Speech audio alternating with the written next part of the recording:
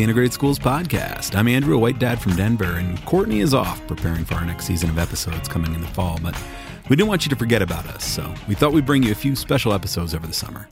Now, obviously, we aren't the only people talking about school integration, and we're not even the only people podcasting about it. So we thought it'd be cool to share some of our favorite podcasts with you.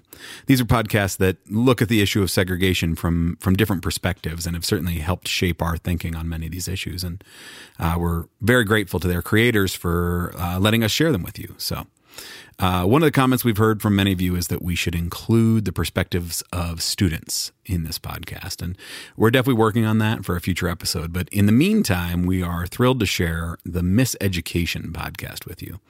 There's a podcast from New York City, produced with staff help by a team of high school interns. And it features the voices of students driven by what the students see as they navigate what is the most segregated public school system in the country. So thrilled to get the chance to sit down with the creators of that podcast. And why don't you guys introduce yourselves? Hi, my name is Taylor McGraw. I'm a co-founder of an organization called The Bell, and we produce the Miseducation podcast. Hi, my name is Sabrina Duquesne, and I am the co-host of the Miseducation podcast. Hello, my name is Catherine Sanchez. I'm a current intern at the Miseducation podcast. Sabrina, can you tell us a little bit about the Miseducation podcast? Yeah, so the Miseducation podcast is a student-led and student-run podcast that explores inequity and inequality in New York City high schools. The podcast gives students a chance to, be the drivers of their own education, and it gives them a platform to speak on various issues that they face. So Taylor, you said The Bell produces the Miseducation podcast. Can you tell us a little more about what The Bell is? Yeah, so The Bell is the umbrella nonprofit organization that I co-founded with my buddy Adrian. And we have two programs, the Miseducation podcast and Teens Take Charge. The podcast, as you've heard, is journalistic. It's students telling stories to inform listeners about the realities of the school system through the voices of students, because frankly, adults tend to not always tell the full truth. They have various incentives, and so we try to cut through that and get straight to the story.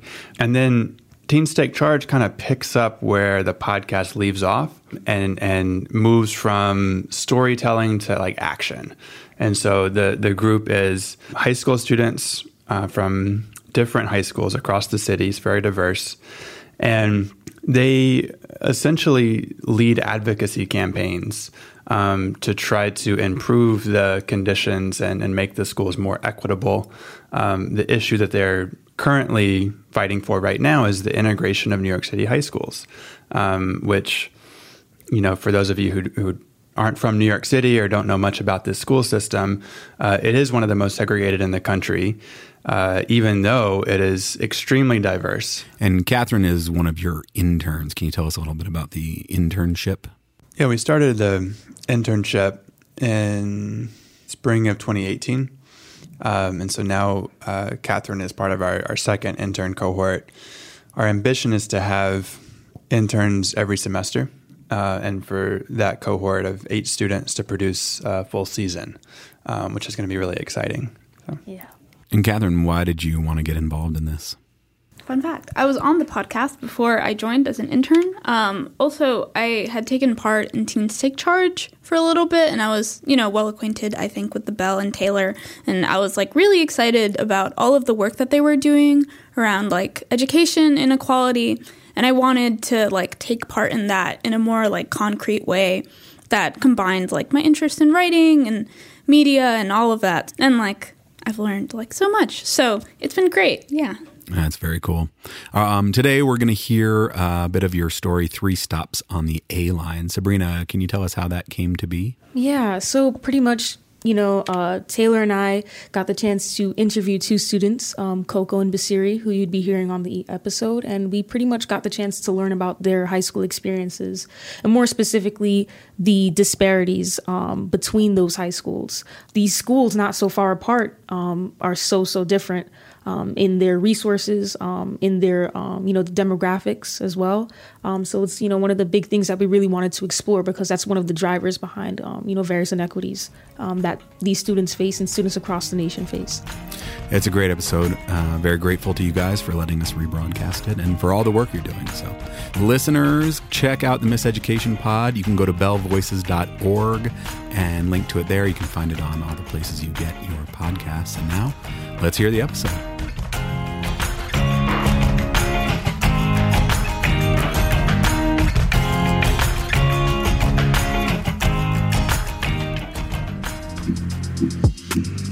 It's no secret that public schools aren't created equal.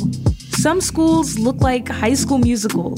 Wide hallways, giant auditoriums, decorated lockers, award-winning theater programs, student clubs galore. However, other schools don't have those things. That's what we're talking about on this episode. How is it that public schools just a few miles apart look so different? And more importantly, what should we do to fix it? Taylor McGraw is a co-founder of The Bell and my awesome co-host of Miseducation, a podcast about inequality in New York City high schools from those who know the system best, students. My more awesome co-host, Sabrina Duquesne, is a recent graduate of Brooklyn College Academy High School, now a freshman at Stony Brook University. Go Seawolves! To break down this issue, we brought in two students who have had very different educational experiences. I'm Coco Rum. I live in Park Slope in Brooklyn. Coco is thin with short brown hair and bangs. She's quick to smile, talks with her hands, and always seems to be wearing funky colors that shine as bright as her personality. It's a really, really gorgeous neighborhood.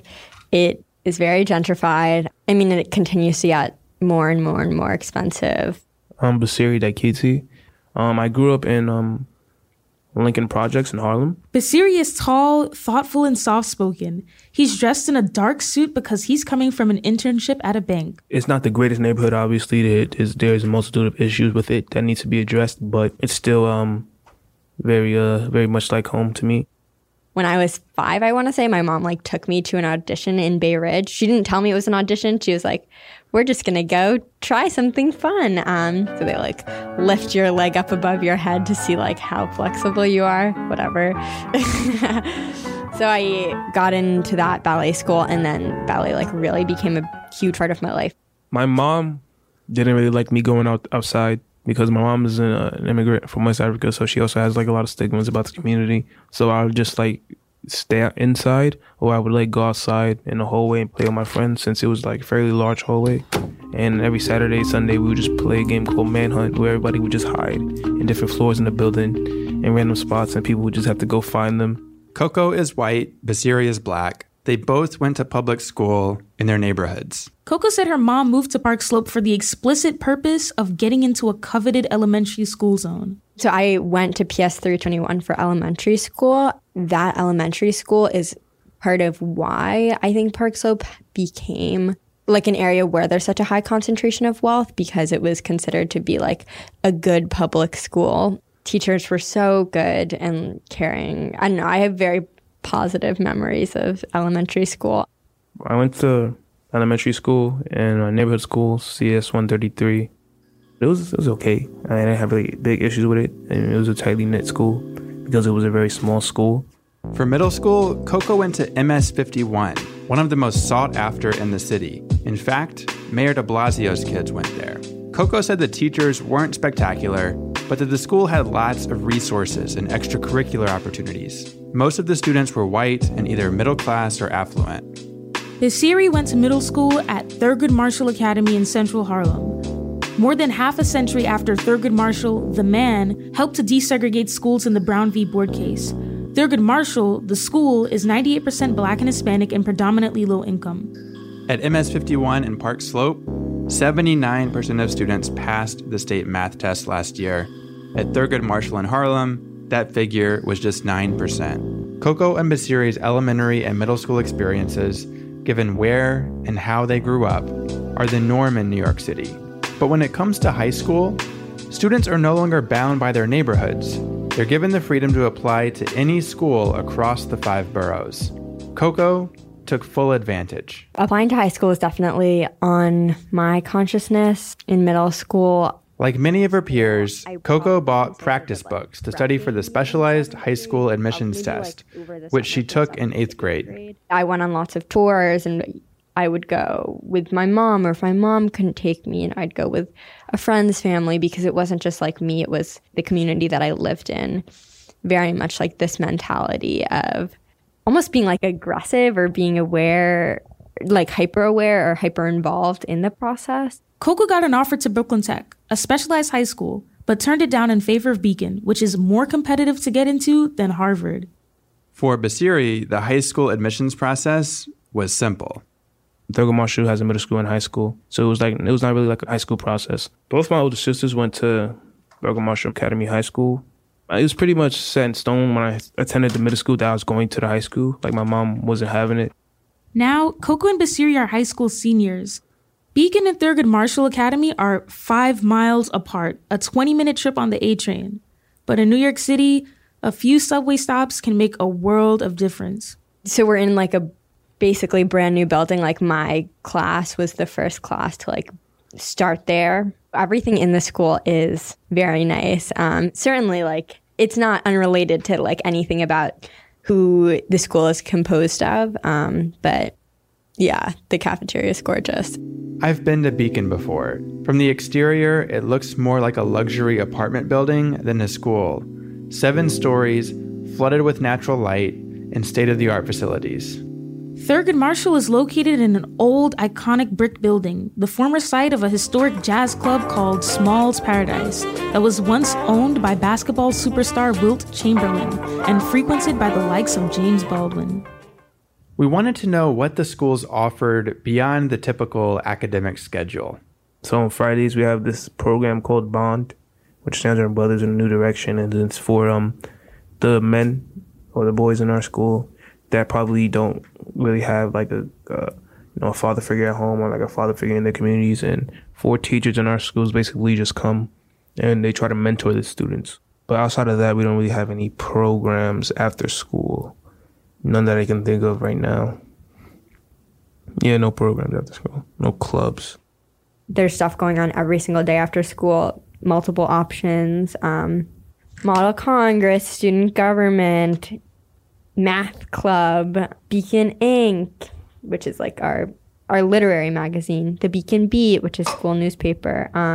Like, there's a BSU, an ASU, or like Black Student Union, Muslim Student Union, Latinx Student Union, Be Queer, BDAT, which is like after school drama, photo club, film club, probably. So we have a basketball team, and we have a lacrosse, but for girls, women's lacrosse. No, not lacrosse. I don't know why I said lacrosse. Badminton. So women's badminton. For boys and girls, we have basketball, like baseball and softball, soccer, bowling. Sorry, I love the bowling team. They actually do pretty well. Tennis, volleyball, ultimate frisbee. I'm the captain of the girls team. Woo. We have track year round. What are like other sports?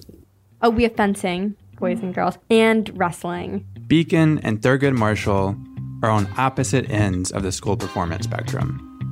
At Beacon, 99% of the students meet City University benchmarks for college readiness. At Thurgood Marshall, just 32%. The average SAT score at Beacon is 1191, compared to just 863 at Thurgood Marshall.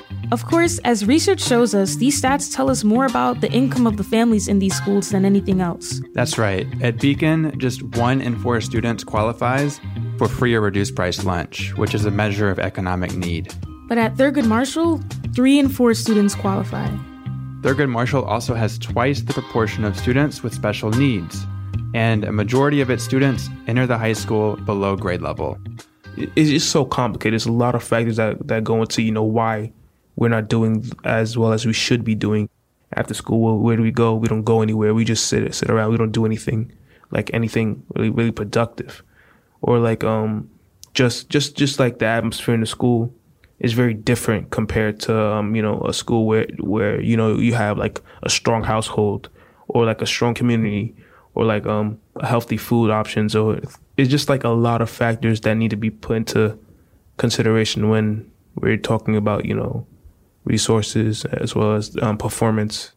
I think like there's definitely like almost an entitlement among like white Beacon to the resources that we have, and like a lack of awareness about like, hey, like what we have in this school is very rare, and it's not at all what other schools look like, and it does correlate to like our racial and socioeconomic backgrounds. The achievement and resource gaps between Beacon and Thurgood Marshall are emblematic of the rest of the 450 high school system. Most Black and Hispanic students are clustered in low-performing schools. Most white and Asian students are clustered in high-performing schools that have more resources. In Coco's mind, the way to bridge these gaps is clear. I think all high schools should be integrated across like not only like race, socioeconomic status, and academic performance, but also like with restorative justice and culturally responsive curriculum and representative teaching staff and, you know, et cetera, et cetera. I feel as if right now, at this point of time, it's better if we just focus on equality of funding rather than just integration for, you know, racial reasons, because I feel as if it would do more for, you know, marginalized students. We're going to dive into this debate in just a minute, but first, I realize, that I don't actually know how schools are funded and how they compare, so we called in someone who did. School funding can come from any of the three big levels of government, of state, local, federal. This is Zahava Stadler, Policy Director at EdBuild, an organization that advocates for common sense K-12 education funding. Nationally, here's the breakdown. A little less than half from the state level, about 46%. A little less than half from the local level, also 46%. And just that tiny sliver of that last about 8% comes from the federal government. A couple of additional notes here. The per-student allocation in New York is a little higher for students who have special needs, are below grade level, or whose first language isn't English. That's why, when we discuss school funding, it's important to talk about equity as opposed to equality. Quick definition: equality, everyone gets the same. Equity, everyone gets what they need to have the same opportunity for success. So, back to Beacon and Thurgood Marshall. How does their funding compare? Well, it's not what I expected. When it's all said and done, because Thurgood Marshall serves a bunch of high-need students, it actually receives $5,000 more per student than Beacon does. So when Basiri and others say they want equal funding, their sentiment is valid, but they really mean equitable funding. And even though New York State has a formula that attempts to do that, many agree that it's still not enough. And there's one more important factor here that we haven't talked about: parents.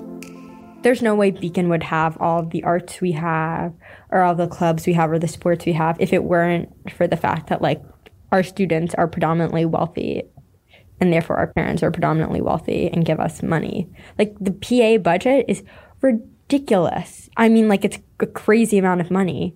The Beacon Parent Association's fundraising goal for this year, $415,000. According to the Beacon PA website, that money supports a lot of the club's sports programs and classroom materials that Coco described earlier, the ones that Thurgood Marshall doesn't have. Fundraising at Thurgood Marshall looks very different. Parents don't really like donate because of, the situation that, we're unfortunately in. But we do fundraisers, like we have parties, school parties, and then like bake sales, but nothing too crazy. A party probably raised like around a little over 100. They do sometimes they charge for basketball games, but that doesn't really generate a lot of money either. So it's like you probably get like $60 from a basketball game. The disparities that Coco and Basiri are describing highlight one of the main arguments that people have for why we need to integrate our schools. The government can help balance funding, but it cannot compete with the wealth and power concentrated in schools like Beacon and the advantages that come with it. Going into junior year, our summer assignment was about school segregation and reading about it. And like even this year, like we all read Brown v. Board of Ed in history class. She hasn't been able to stop thinking about how badly we failed Brown and how we continued to like fail Brown, like over 64 years later. Like our schools, New York City is still the most segregated public school system on the planet. Okay. In the country. Maybe in the planet. Probably. I don't know. You tell me. While Coco focuses on the world as it should be, Basiri keeps returning to the world as it is. Just to give you an idea of like what people might think of integration, yeah, they're just like, oh, well, I just don't want to deal with the headache of, possibly getting called the N-word or like a racial slur or dealing with the hate. And that's the sort of mentality that a lot of black students may have coming into an environment that's predominantly white. Well, you just want me here so your students don't become, hateful or racist, and so that they're more sensitive to my culture. But that's something to think about, actually, because then it sort of goes both ways, because now you have like black students that are like, oh, I don't want to talk to, or like I don't want to interact with white people, which is not a good mentality at all. All these preconceived notions that like white students might have of students of color, while they're certainly not excusable and they're not okay, I think like one of the merits of integration is like you interact with people who are different from you, and preconceived notions kind of go out the window because it's not about the preconceived notions. It's about your genuine experience of other people. But as we know, those preconceived notions, biases, stereotypes, sometimes don't just go away. They show up. Case in point, we found a letter from the Beacon Parent Association sent earlier this year to the school's administration. Sabrina is going to read an excerpt. The PA's community and cultural diversity committees met during the PA meeting on March 20th, 2018. Multiple parents of Black students reported that their children had informed them that they consistently hear white students using the N-word, which is very hurtful and too prevalent for them to address on an individual basis. They also complained of a Black Lives Matter poster with the word "don't" written with a marker before the word "matter." Muslim students have informed their parents that they hear derogatory remarks by non-Muslim students about the Muslim Student Union, suggesting that club members are terrorists. So guys, the letter goes on for a little bit, but you can read the full one on our website. I think it's remarkable that the parents actually took the time to organize and discuss the issues that are prevalent in the school. But in terms of the bullying and the racial insensitivity, like I said, it's just something to be expected. Personally, this is not like something that I would lose sleep over. But like some of my peers, we may look at this and say, well, see, now this is why I don't want to go to school predominantly white. No, this is going to happen to me if I go here. And this is just this doesn't really help. Yeah, I'm glad the parents are like doing something about it. But like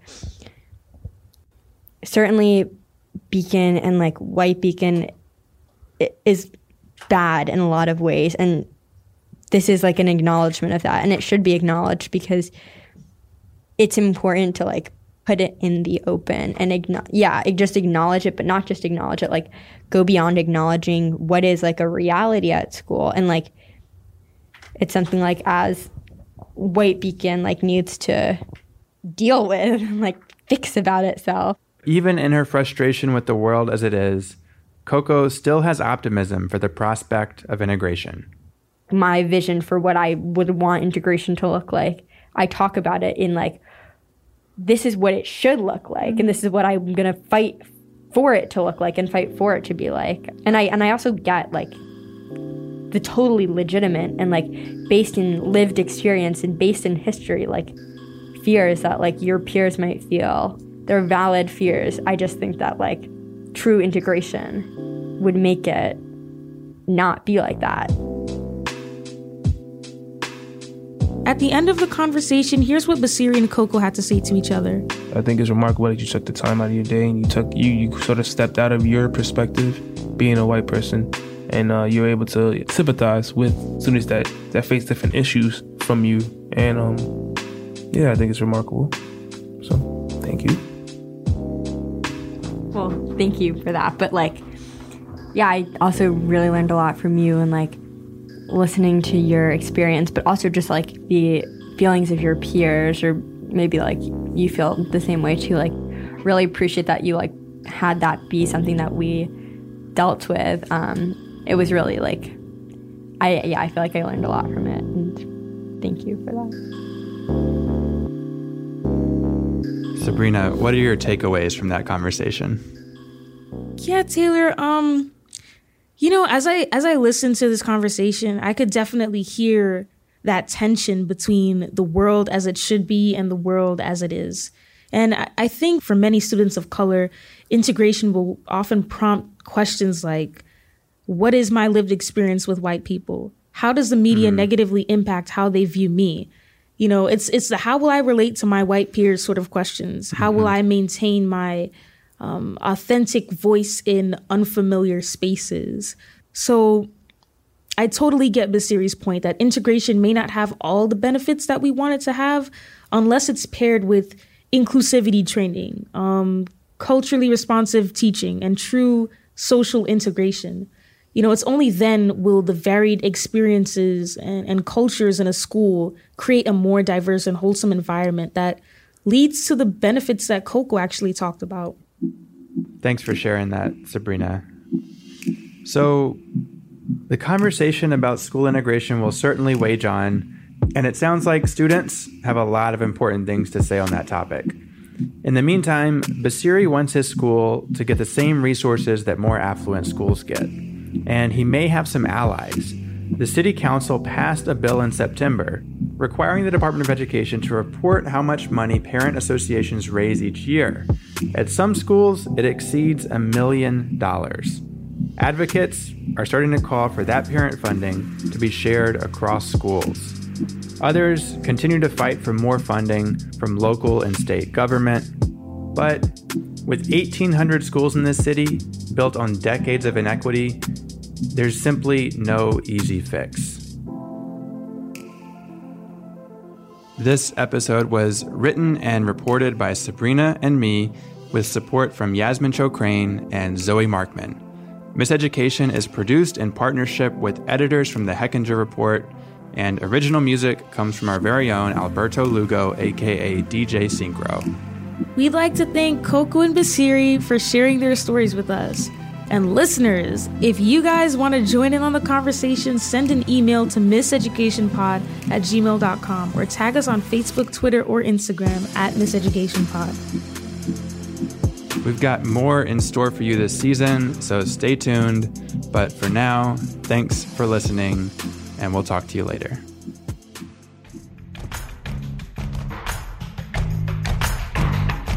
Huge thanks to Taylor, Sabrina, and Catherine for allowing us to rebroadcast this awesome story and for taking the time to tell us a bit about the work you guys are doing. Be sure to subscribe to the Miseducation Podcast anywhere you get your podcasts, and check out their website, bellvoices.org, for more about both the podcast as well as Teens Take Charge. Keep an eye on your feeds over the course of the summer. We've got a few more special episodes like this, and then we'll be back in the fall with a whole new season. In the meantime, let us know what you think. hello@integratedschools.org. We always appreciate your feedback. And as always, we're happy to be in this with you as we try to know better and do better. See you soon.